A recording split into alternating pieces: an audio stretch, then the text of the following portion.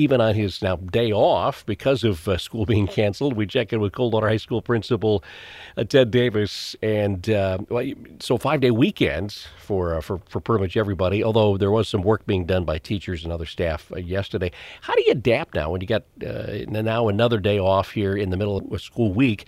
You will have probably 3 days left in this week. How do the teachers and how do you do as administrators kind of adapt to that, Ted? Yeah, that's a great question.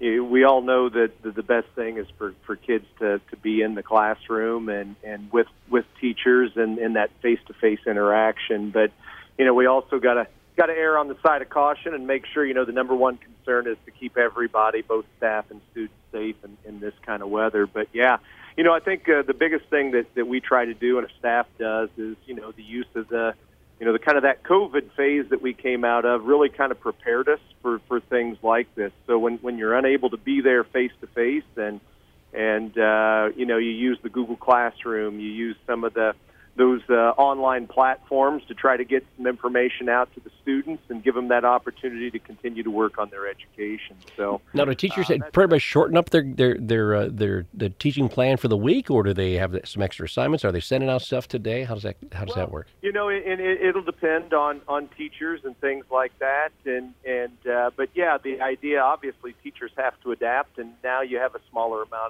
amount of time to get all the information in. So yeah, you got to adapt, and we start to work on what we call them cardinal standards, and really what we've identified as what is essential for our students to learn, and maybe some of those they start to look at. Hey, maybe some of the things that were nice to know but aren't necessarily essential that our students know.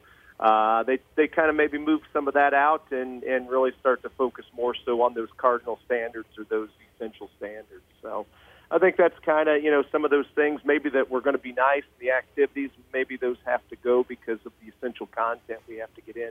And teachers make that decision. Yeah. So yesterday, teachers and staff actually were working a professional development day. What was the high school tackling? Yeah, the high school yesterday, we did a couple of things. Really the main thing for us is we, with the new principal in the building and kind of taking a look and having a semester to take a look at things and processes, we've come up with an educational framework that the high school is going to be working towards called high reliability schools. It's really started by Dr. Robert Marzano, who has been in the education field for 50 years and has about 40 years of research. And this high reliability schools really comes from high reliability organizations, basically identifying any errors that might take place, identifying them very early so they don't become system-wide, meltdowns or failures. There's multiple levels in high reliability schools.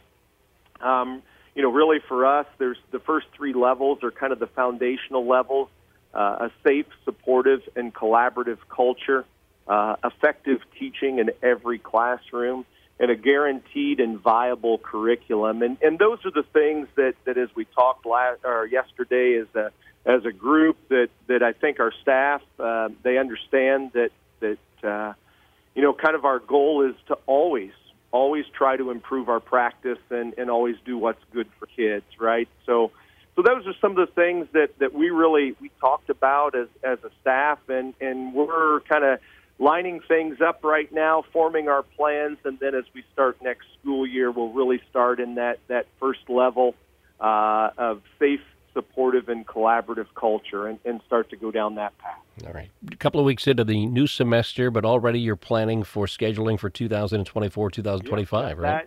You're exactly right. And just kind of get that out. I know families are like, hey, we still got a whole semester to go, but at the same time, it'll be coming here fairly soon and get the ball rolling, the scheduling process. We'll start out there probably in February. And get things going in the plan for our next school year. So, yeah, that's just around the corner. So they'll be getting some information in regards to that. Parents will be coming out very soon. And you've got a school play coming up at the Tibbetts, right? Oh, absolutely, yeah. The musical James and the Giant Peach. I tell you, our kids have been working so hard I believe, since probably maybe November or before that. It's coming up at Tibbetts, I believe February 1st, 2nd, and 3rd. If you need information on that, our music department or drama department has a Facebook site that has all kinds of information. And if you're interested in tickets, this year our students aren't selling those tickets. They're going to be available through Tibbetts. So you can go to the Tibbetts website and get your tickets there. It's going to be an outstanding play. And, and as I said, our director, Charlene Rucker, and Kayla Sellers have been putting in a ton of time to try to prepare our students, and I know it's going to be an amazing performance. Yeah, Tibbetts.org, the website. Now, were you a musical guy, acting guy when you were in high school? We didn't. When I was in high school, we didn't have drama, but I was in a show choir, so I did a little bit of singing and dancing when I was in high school. For 3 years, was in our group. We were called the Our Guys and Gals kind of thing. So yeah, I did a little singing and dancing with that. Well, so yeah, that helps you out in your karaoke days now, right? Well, I don't spend a lot of time doing karaoke, but yeah, if I had that opportunity, I'm sure it would. But certainly helps me as I sing in the car on the way to work. There you go. Well, Ted, thanks for checking in this morning, even though you guys don't have classes, and hopefully get the rest of the weekend at the high school, all right? Yep. Hey, thanks so much for this opportunity. I do appreciate it. Talk soon. Ted Davis, principal at Coldwater High School, with us on this high school update.